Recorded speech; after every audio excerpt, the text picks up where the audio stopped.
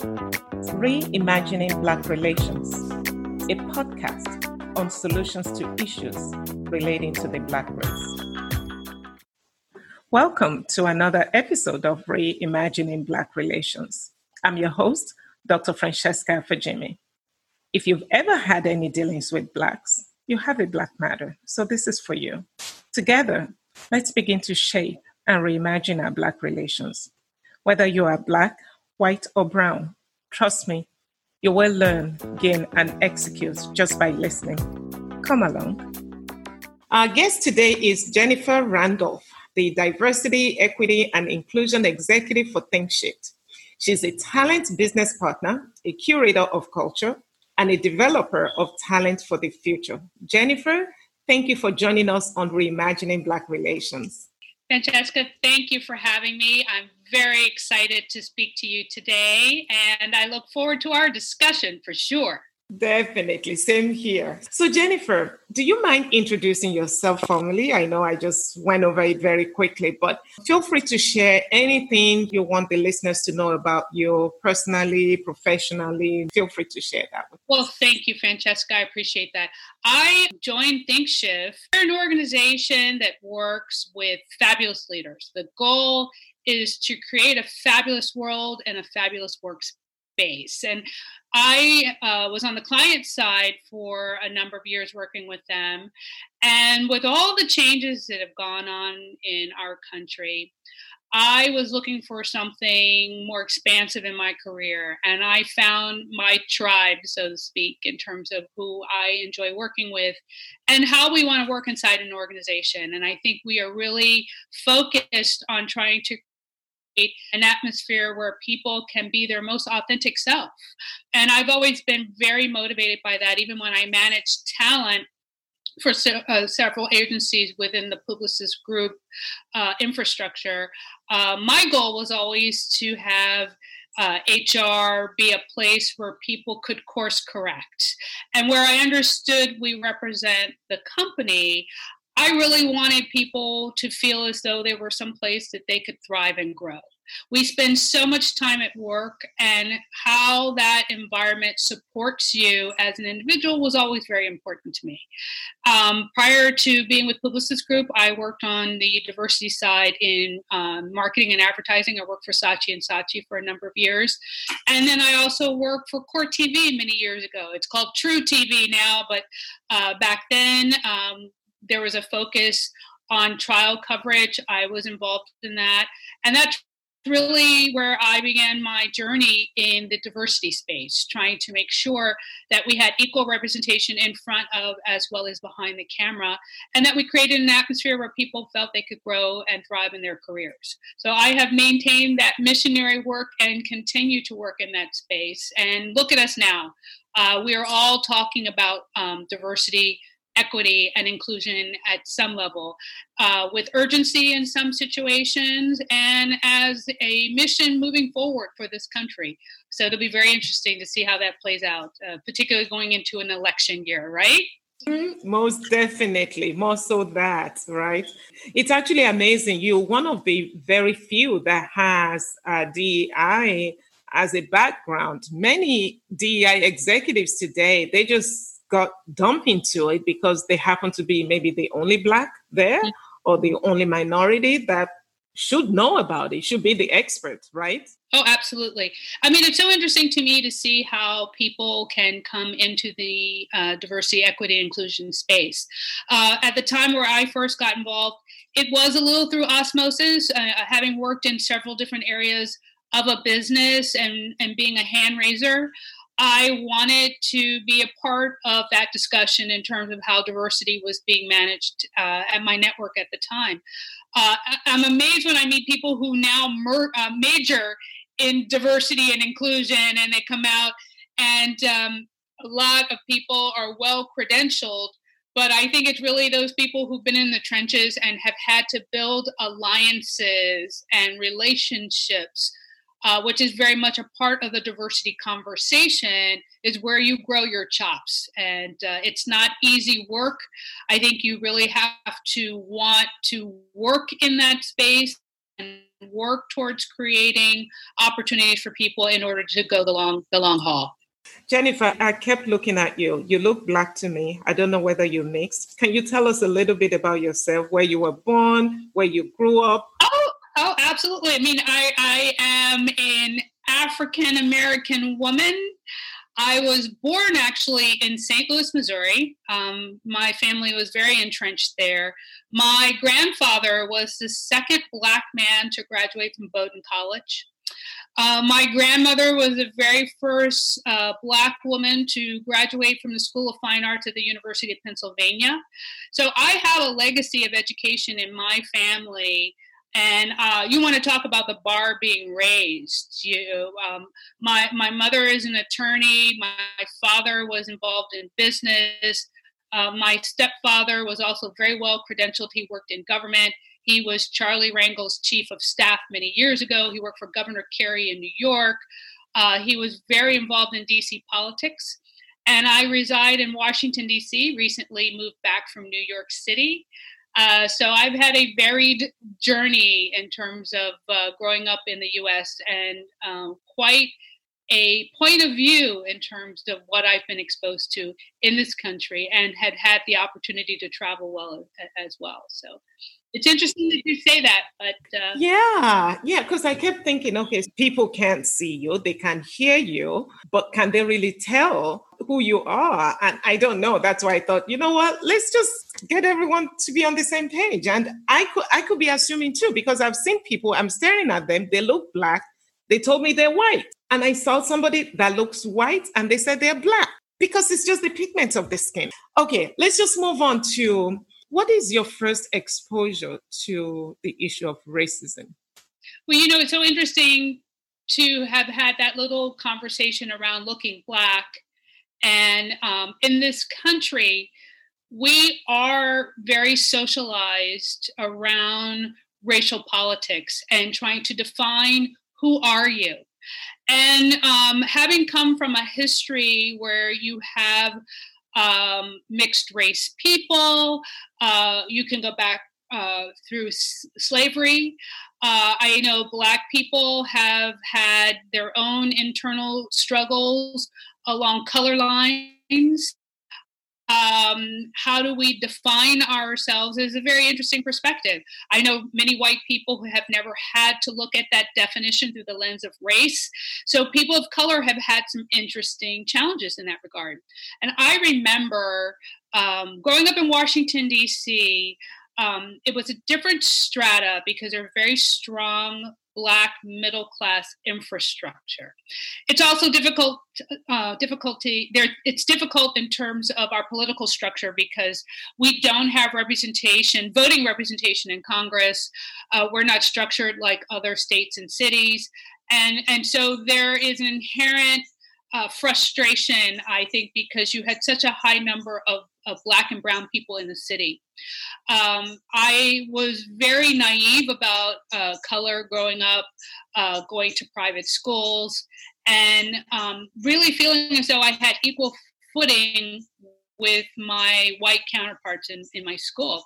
And it's interesting because I've recently had this discussion with several of my former high school classmates because they've been dealing with some racial issues with students within the last 10 years or so. And that was not my experience. I really thought the world functioned in a non-color way. And that was my naivete as a child. And it wasn't really until I went to college and I met white people who had never had to deal with Black people, either from where they were raised and coming from through their prior education before getting to Colgate, where I was, Colgate University. So that encounter was really the first time where people were defining me through the lens of color in a way that I could feel it. So it was a really interesting dynamic very early on. But I think the first time I experienced racism that impacted me from a career perspective was when I first got into the workplace. I was in a retail training program, and I had been trained by a Black woman who was hard. She taught me all the nuts and bolts of things. And when we got to the end of my tenure in the program, I didn't get promoted. And the store manager's feedback was he didn't think I was ready. I wasn't prepared. There were things he was unsure about in order to move me forward within the program. And everybody else of a class of about 15, 16 people moved on. And I looked at the dynamics, and my boss and I both knew what was going on. She was a Black woman and I was a Black woman. And he thought because we had camaraderie and a rapport with one another, that she gave me a pass. And I was devastated because I was really raised at the time that if you did good work and you delivered on what was tasked of you, that you would succeed. And I was very shy about tooting my own horn and saying, look at what I did, look at what I'm doing. And other people were a little bit better about that. And so when he walked the floor and he talked to some of the people in the program, they were a lot more aggressive about that level of visibility. And I just thought my work, my sail through on the floor, and the fact that I had very high results in my area spoke for myself, and clearly they did not. And interesting enough, he moved me to another department, and I was under the leadership of a white male who became an ally. And that was really my first experience having a white ally in the workplace. And I would say in the first 30 days of working together and developing a rapport, he knew I was ready. And the education he gave me about what I needed to do to raise my visibility and to show my skills to this manager so that I could get to the next level was an education I have never forgotten. And he got me out of that program in less than 6 months, and I became a department manager at a suburban mall, hated every bit of it, but I was able to go on and do much better things. But I've never forgotten that lesson and how that impacted me. So tell us about that lesson, because I think somebody may be listening and they are struggling with what you just described. They've done everything. They put in double duty to prove themselves, and they feel that their output should speak for themselves, right? They don't need to tout their horns. You can see my numbers, my sales, my revenue, all this should speak for itself. But it clearly wasn't. I mean, you were among 15, 16 people, all of them got promoted. You did not. Or, you know what's interesting though, Francesca, that you say that? I think had I had a British accent or a French accent, it might have made a difference, because I went into retail as a bit of a misnomer. I really wanted to be in fashion. And at the time, there weren't a lot of Black girls who could succeed in fashion beyond a certain level. And going into retail is not going into fashion. They're very different animals. And in terms of, one, you are selling items that someone has already selected. You are not going to fashion shows. You are not part of Fashion Week. You are not all those glamorous things that you see. And it was interesting, even interacting with customers that came into the store. And it was a very high-end store here in Washington. It no longer is in business. But you had congressional wives and very well-heeled people who came into the store. And I was working with a colleague who was very elegant at the time. She was Iranian. She had lived in Europe. She spoke 4 different languages. We were both in the women's fashion accessories area. And I enjoyed interacting with her. I loved her fashion sense. And she could charm anyone because she brought them in with a European sensibility that was very aspirational for the average American woman. And it's interesting because as I continued to pursue a career in retail for a period of time, and I got more fashion oriented, I had a really hard time working with American women. And I found that they did not care about my point of view in terms of fashion, but I could go to my gay male colleague ask him to go speak to my client, tell him to tell her exactly what I just said, and she heard it for the very first time. And Francesca, it was incredibly frustrating trying to find those things that would amplify my voice. And I go back to that first experience because you cannot let those incidents defeat you. You must find a personal strategy for getting through it. And you learn some hard lessons. It's not as if you go through unscathed. It's very painful. It's frustrating. A lot of Black people have called it a Black tax that people of color have to deal with in the workplace, where you have to work twice as hard just to be half as good as some of your colleagues, and you know it. You can come through the door very well credentialed, but when you walk outside that door, they only see your color. Which is incredibly frustrating. You find allies in interesting places. Not everybody who looks like you is going to be an ally, is going to be an advocate. Some people are comfortable being the only ones, and they will not advocate for on your behalf. And some people who don't look like you can be your best champion.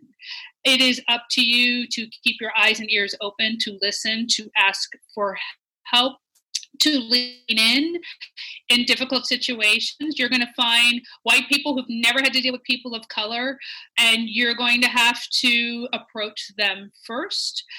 Or you'll find a few people who will reach out and check in and ask, how are you doing? How can I help?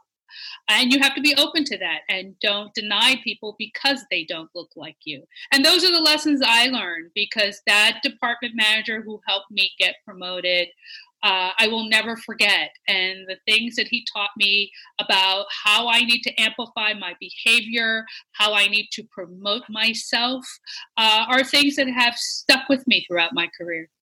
Quite a mouthful what you just shared with us. I just want to pick one of the last things you said, how to amplify your voice and present yourself in a way that they will see past the color, right? Because obviously that color prevents them from hearing you. You give the example of a colleague of yours that's not Black, but you told him, just go and say exactly the same thing. And they heard, they reacted to it. But when you said it, they just couldn't get past it.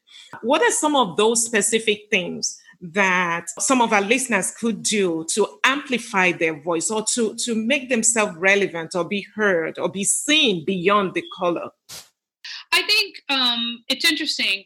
With the Black Lives Matters movement, we're seeing a lot of people engaged in wanting to be part of the solution, but they have no idea how to do that. They don't often know what are the situations that are happening to people of color where I can lean in. I can certainly appreciate where someone does not want to offend or speak for you, but simply wants to support. And what does that sound like? I think in the workplace, when you see or hear something that does not feel right to you, responding to that, because oftentimes we pick our battles. We decide where we're going to lean in. Oftentimes, depending on where we are on the pecking order, you don't want to make waves. And maybe because I'm at a certain age and a certain stage of my career, I don't care anymore. But because I'm like, okay, it is what it is, and I've seen a lot, so I'm just going to go with it. But I think oftentimes it could be a situation, for example, let's say you have a colleague who was supposed to get promoted. And let's say the promotion didn't happen for them, but a colleague got the promotion who was a person of color. So the colleague comes to you and bitches and moans about it. Oh, they probably got this job because they needed to check a box off or something to that effect. If I hear that and I'm a white person and I know Francesca worked her ass off, pardon my expression, she earned that promotion. Let's say that the manager was looking at two people of equal background, but maybe Francesca just crushed it on a project or whatever, and she earned that. If I heard that and somebody was trying to attribute that simply because Francesca's a Black woman, I might say perhaps she earned it, you know, and call somebody out, because leaning on color can go both ways. I think as a person of color, we've all been in situations where we thought that somebody was falling back on color as an excuse. And there's a time where it is an issue of race, and there are times where it's not, and someone's using it as an excuse. And that's a delicate dance, and perception is reality. But as a white person, if I hear something that feels unjust, rather than to let it go and put that in the column that so-and-so was being a jerk about that, I might start calling that out. I might start addressing that behavior. If I'm in a meeting and I hear Jessica, who is a Black woman of color, say something and people don't seem to be hearing her, and then James says the exact same thing 10 minutes later, if I heard Jessica say it, I might say something like Jessica just said 10 minutes ago. Yeah. Whatever it was that James just said. That way I'm amplifying her voice. I'm trying to create some visibility there that may be ignored because either she's a woman or she's Black. There are a variety of reasons that people are tone deaf in that way. And I'm not going to hate on anyone because we all are a product of our upbringing. And our backgrounds set the table for the lens in which we view the world. And quite honestly, if I'm working in the city, but I go home to a neighborhood that's very homogenous, I'm not going to have a lot of practice on what it's like to interact with somebody who's different than me, or to hear their voice in a way that I might not notice because I haven't had that level of interaction. So we are in a definite phase of education.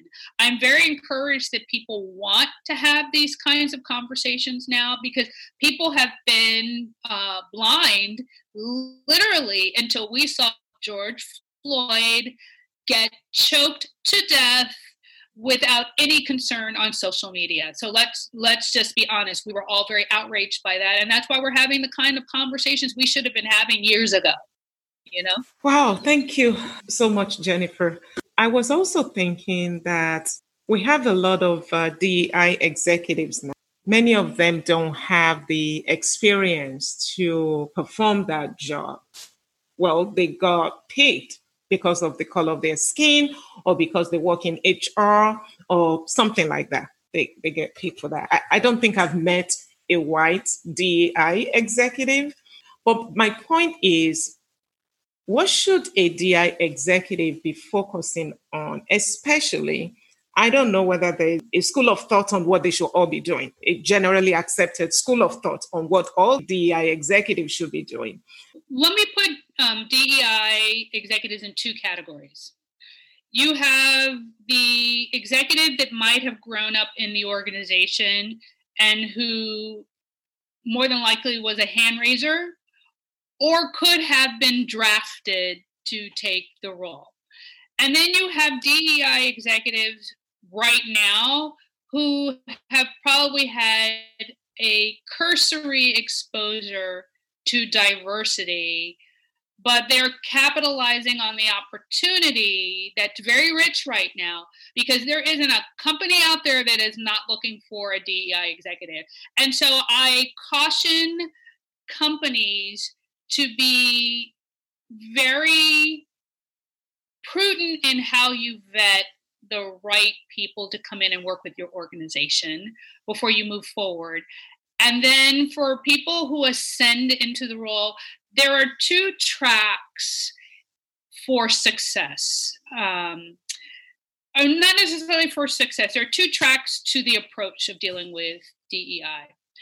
I think an organization that's reacting to either an incident, to anger, and responding because you don't want to be sued or you're about to be sued and you're looking for quick fixes to show that you are a good corporate citizen, but you need to do something, you need to get some education. And more than likely, you are keeping anybody who does unconscious bias training in business right now because that's the hot button. Let's just say for the record, everybody has biases, and how we manage and talk about that in the workplace is a whole other conversation.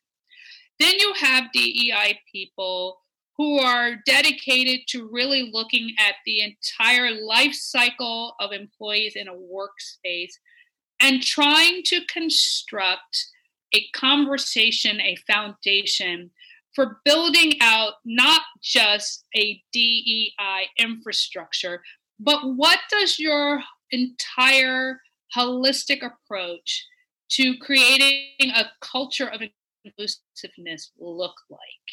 And I think in that category, you are poised better for success than when you are reacting and you have people screaming at you for results that you could not possibly produce well in 6 weeks. You know, that level of urgency. I really appreciate that people want to talk about it. People want to get into the traffic. People want to show their teams that there's value in this diversity and that they want to move the conversation forward.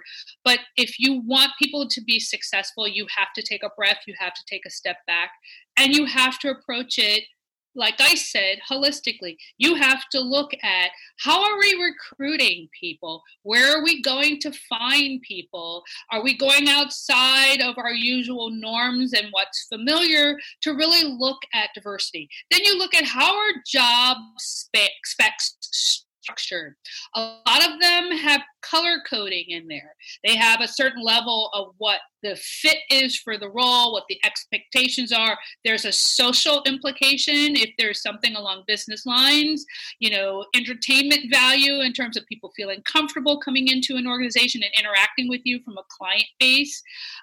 If you're dealing with marketing and communications, that level of thinking, there's a whole other spectrum that people are looking for in terms of fit on a team, which is a buzzword there. So let's look for coding and how people talk about that. So you have to look at, how are you recruiting? Where are you recruiting? And then when you get people into your organization, do you have a culture that sustains that level of diversity? People think, okay, I want to increase diversity by, 4 to 6%. I want to target middle to upper management. But what have you done to cultivate a pipeline? We all know how to get entry-level people in, but have you created infrastructure to help them grow and build their career? Have you created opportunities for mentoring across the board, not only with people of color, but all your junior people, in a way that sets people up for success? What does your succession planning look like?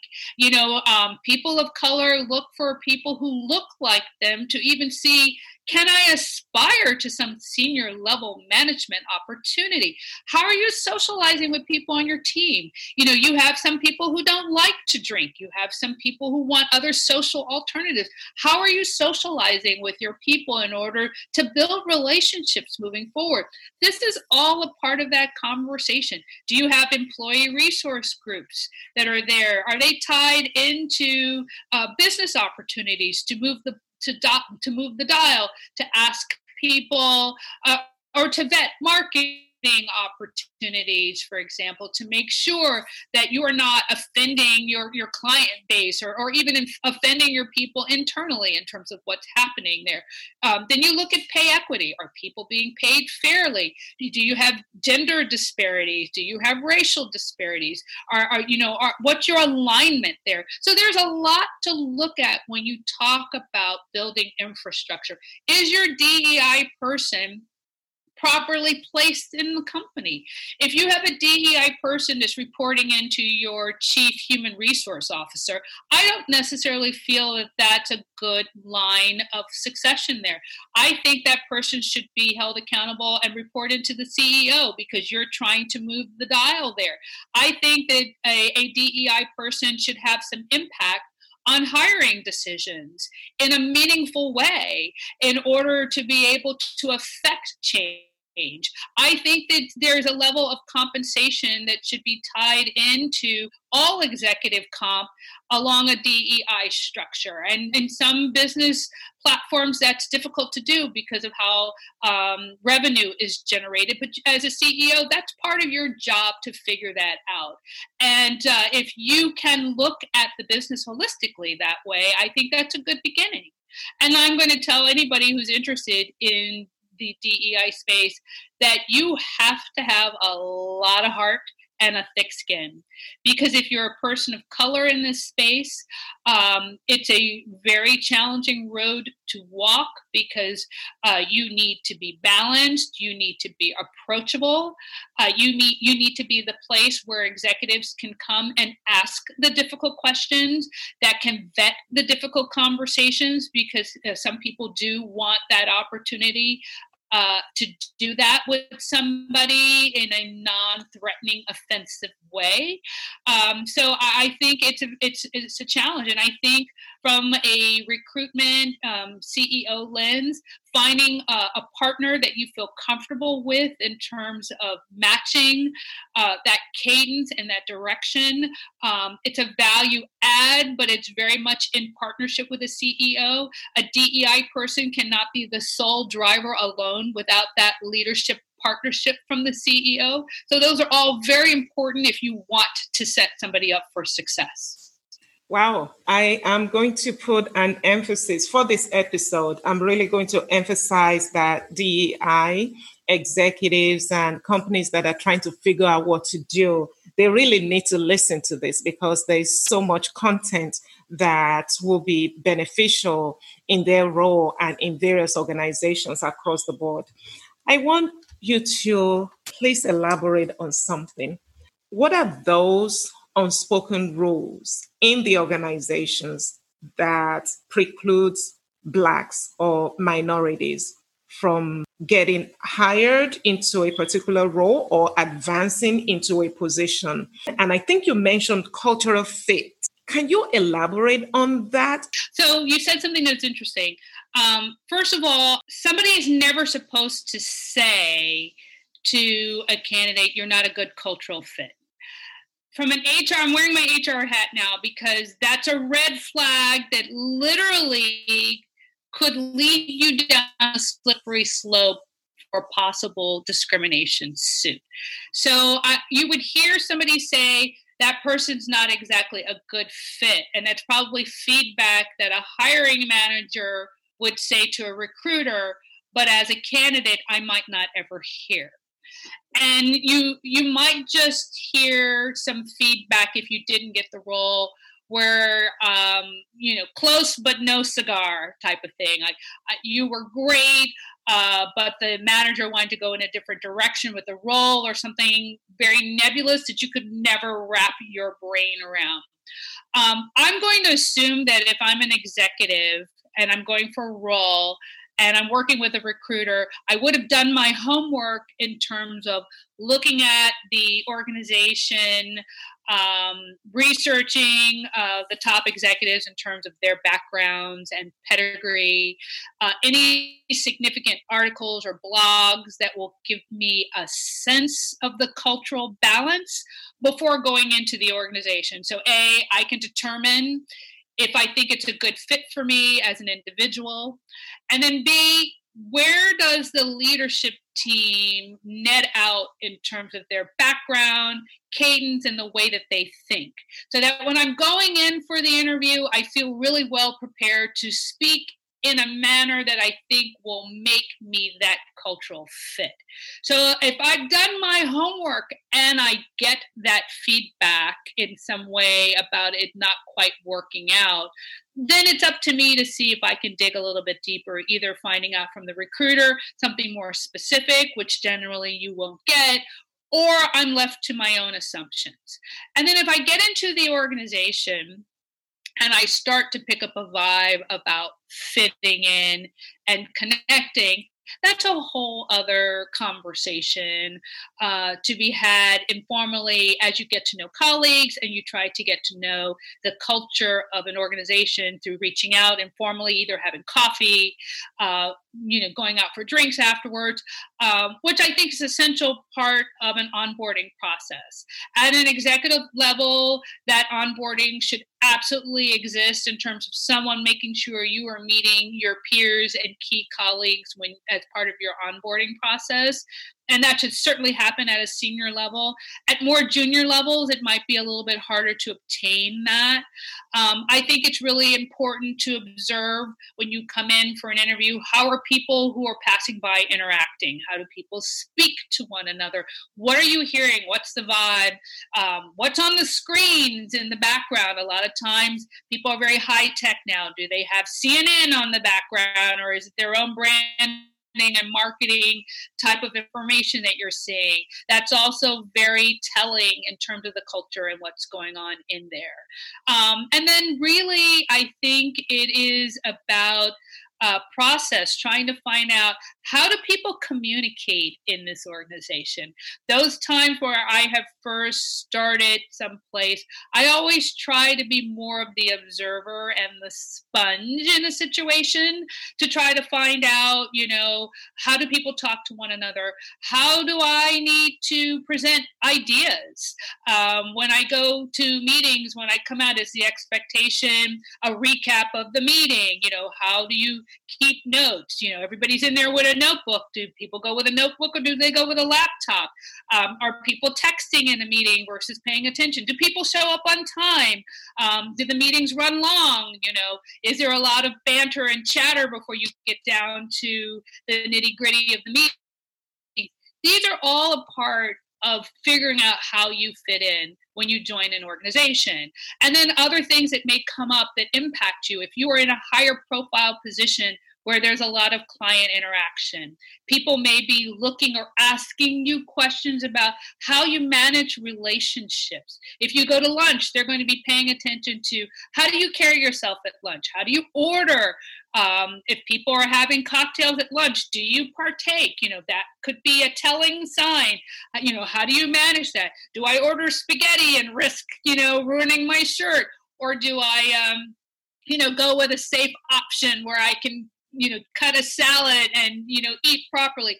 You never know how people are measuring your fit. If the lunch experience goes well, they're going to be seeing, can you go to lunch with a client and be professional and entertain in that way? Because that's a big part of the business. Are you a golfer? I just had a conversation about that with some freshman students at my university who are starting. I went to a school that was known for golf, never played golf the entire time I was there. When I was on the sales side of my business in cable, the first thing that happens to start off a major sales event is a golf outing, So those are little social cues that if you're coming from the city and you've never been on a golf course before, you may need to think about that if you're really interested in pursuing something in business, and especially for women, because trust me, you don't want to be the beverage babe driving around in the golf cart while, the guys are having a conversation because you don't play golf. So those are things you need to figure out and invest for yourself in order to fit in. And I think that's important. Absolutely. And I remembered one of my very early positions when I came to the United States. My colleague, he's white, actually 3 of us in a similar role. I'm Black. There was one Indian and this white guy. So the white guy said, I know exactly what to do. I'm going to start playing golf with the big guys. And next year, I'm going to be managing you guys. And I was totally oblivious to this golf thing. And sure enough, he started playing golf with the big guys. And I'm not talking about 2-3 levels up. I'm talking all the way to the top. He started playing with them, hanging out with them. They emailing him. Okay, so when are we meeting and all that? And I'm like, wait a minute. He's already talking to the big guys. And next year, he became a manager. They transferred him out of that area, but he surely did become a manager. So there are all those things that many people don't even understand that you're bringing up. There's some things you absolutely need to learn in order to be able to move up. It's really quite interesting as you put it. I also want to do a little bit of comparison between HR and DEI. Today, I think you will agree with me that a lot of employees do not trust HR. Mm-hmm. Okay. I would agree. Okay. Mm-hmm. So how can they build that trust level or partnership with DEI executives? I think it goes back to what we talked about earlier, how you structure your DEI executive for success. If that DEI executive and that chief human resource officer both report into the CEO versus that DEI person reporting into the head of HR, there will be a paradigm shift in terms of the power structure. And you're putting them on equal footing. There's going to be overlap because you both are dealing with talent. But let me also caution the DEI person, because I've been in this situation myself as head of talent interacting with my DEI person. Oftentimes your DEI person might get wind of issues that are impacting people of color first, because there is a different relationship structure, and there is the perception that HR would be punitive or actionable if I go to them and I'm not there yet. Let me just say that HR is charged with the task always of representing the company first, but I think any good HR group worth their salt would have the same mission in mind to ensure that it's a good working experience on both ends, not only for the employee, but in the best interest of the company. So I'm going to come from that level of hope that your HR department would be structured in that way, of course correcting versus being punitive. Now, a lot of DEI people who don't come from an HR background and may have come through company structure would not be privy to what needs to be investigated, what and how things need to be managed if you get into a situation where there could be some possible exposure for the company. We cannot always assume that the story that we've been told as a DEI person is the full measure of what the story is really about. There is always another side to the story, and that's where the partnership with HR is very important. And I think if you come from the approach of some balance in terms of your power structure, and yet you both have the best interests of employees as well as company in mind, then you can find a middle ground. And that would be the best case scenario. The realities is that sometimes you have HR people who are not always representative of what you or where you want to go culturally, and they may have a bad rap in your organization, and that is a whole other consideration for the CEO to take a look at.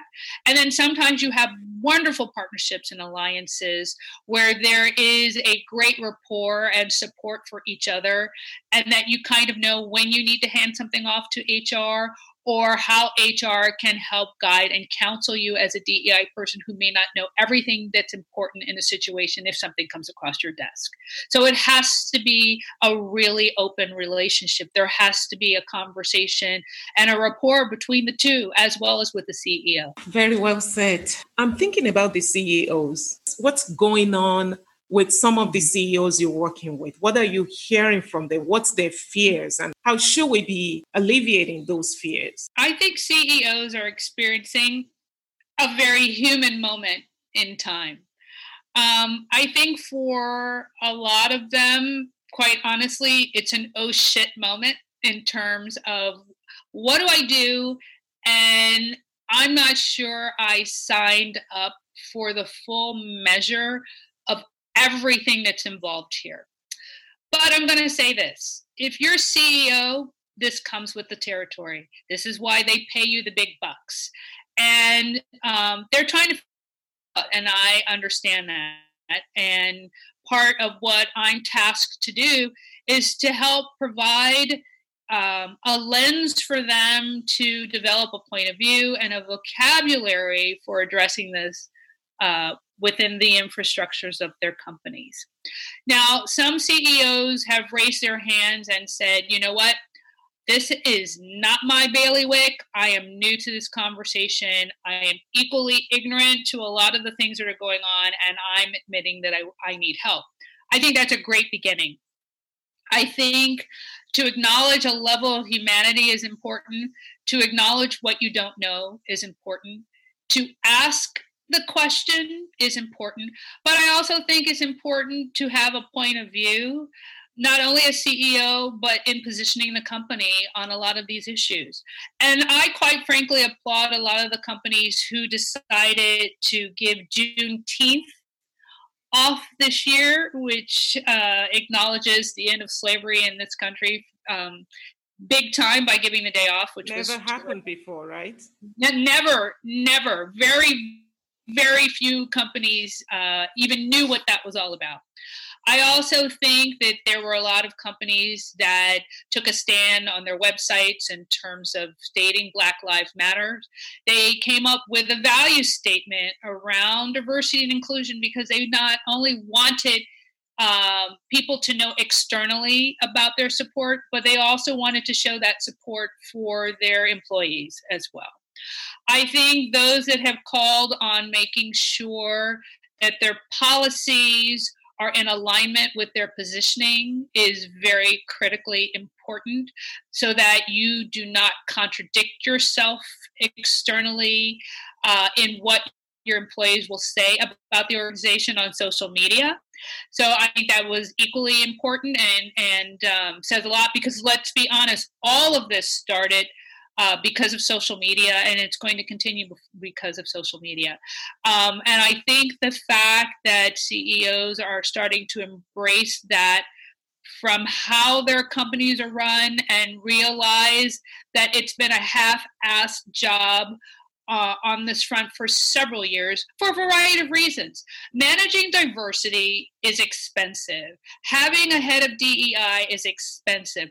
These are things that are impacting your bottom line that don't often generate revenue.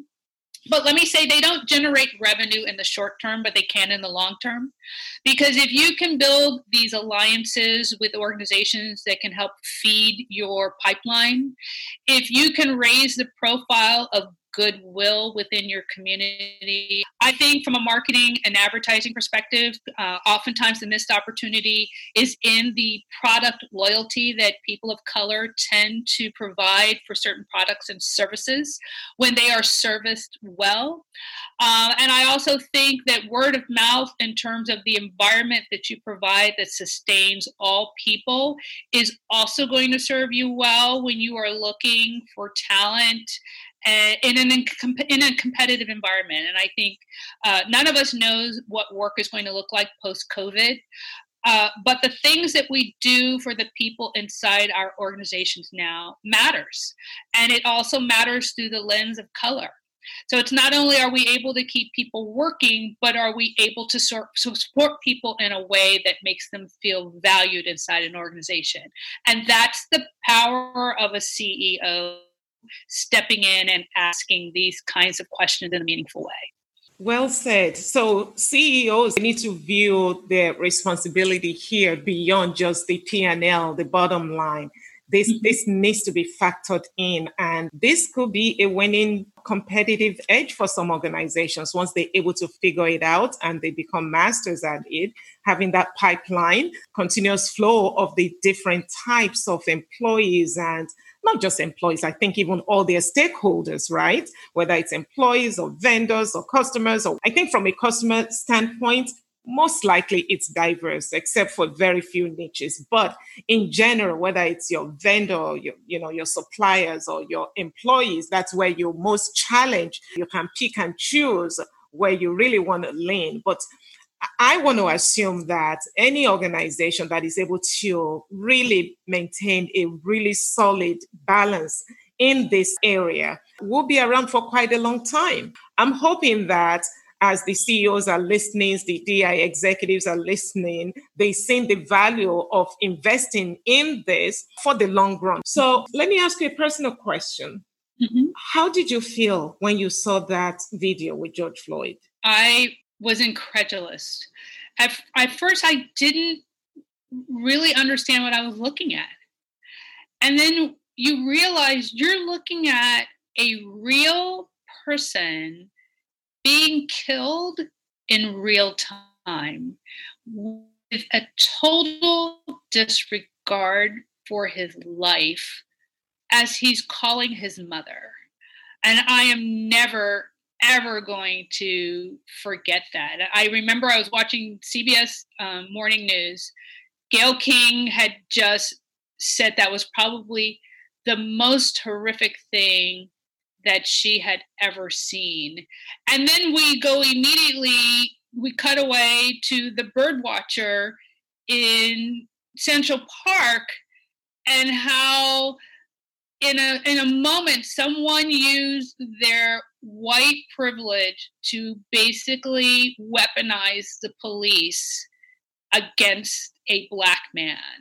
And it was too much. That really broke me that day. I was completely overwhelmed.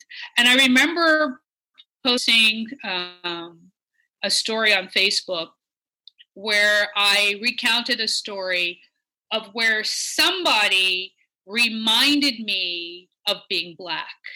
You know, as a person, it doesn't matter how well educated you are, how well you live, where you live.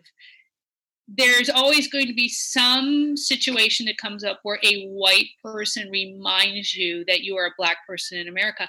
And I invited friends and family to share any story similar to mine, where they were somewhere where a white person reminded them they were clearly a Black person in America.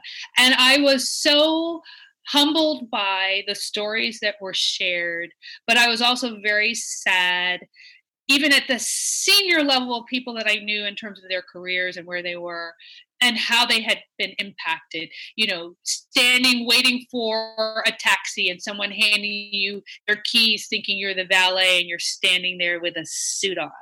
Or you're a corporate sponsor for an event and you show up and you're trying to figure out where's VIP parking, and they show you where, you know, the help is supposed to park, and you're driving, you know, the best car and all those situations. You're at a retreat with your colleagues and you're going for your spa appointment and someone checking in wants to know if you're there to clean the room.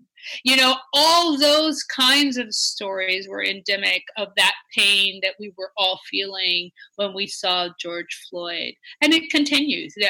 There's every day there is some inequity, something off balance that continues to happen. And we can't be discouraged by that. We must press on. Thank you for sharing that. If you're on a global platform and you need to speak to a predominantly white audience, what would you tell them now? I would say be brave about talking about race.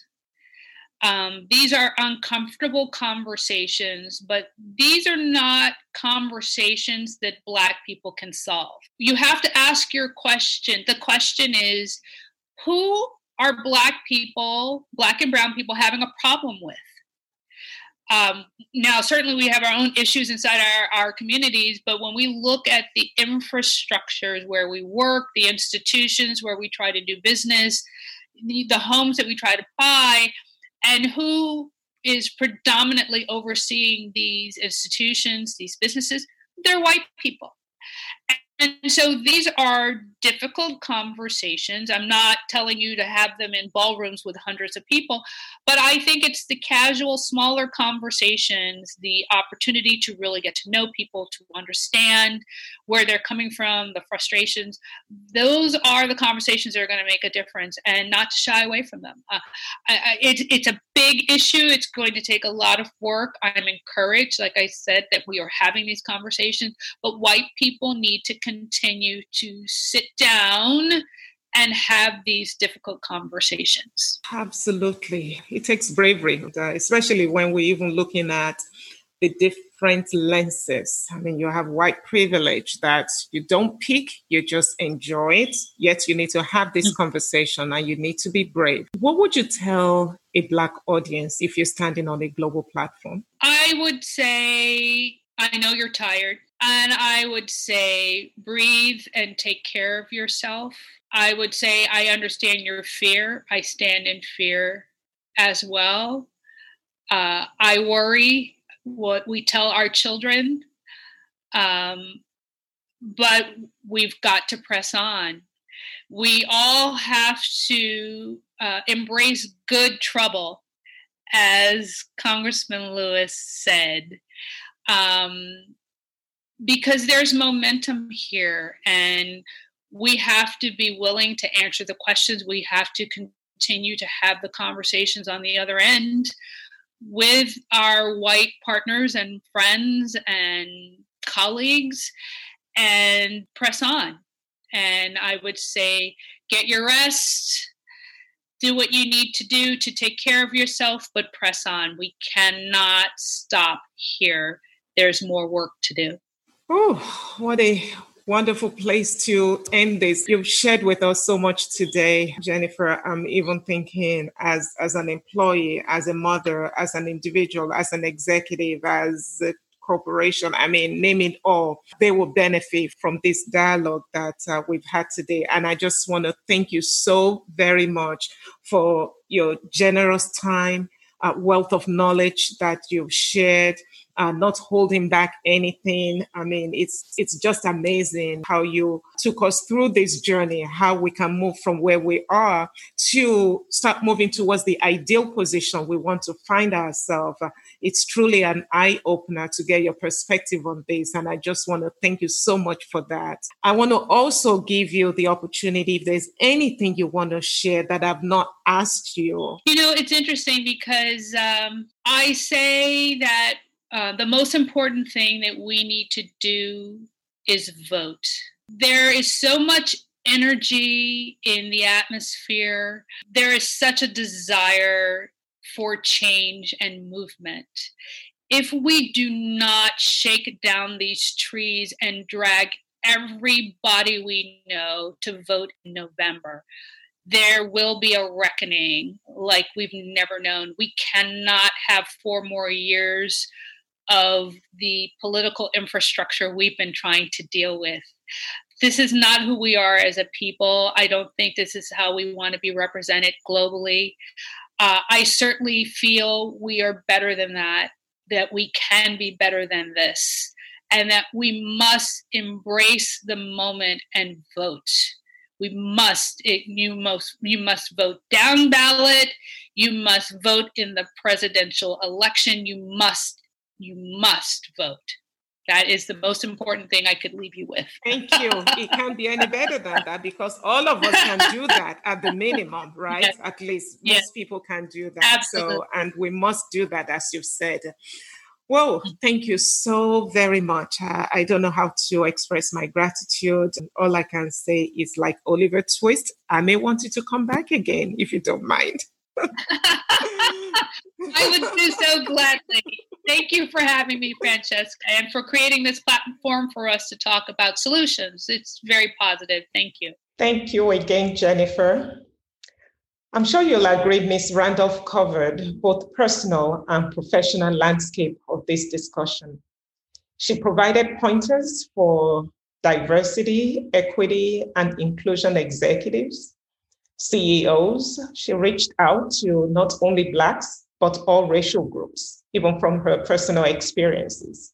I really appreciate her commitment to moving the course forward. So what are the critical points? First, to non-Blacks.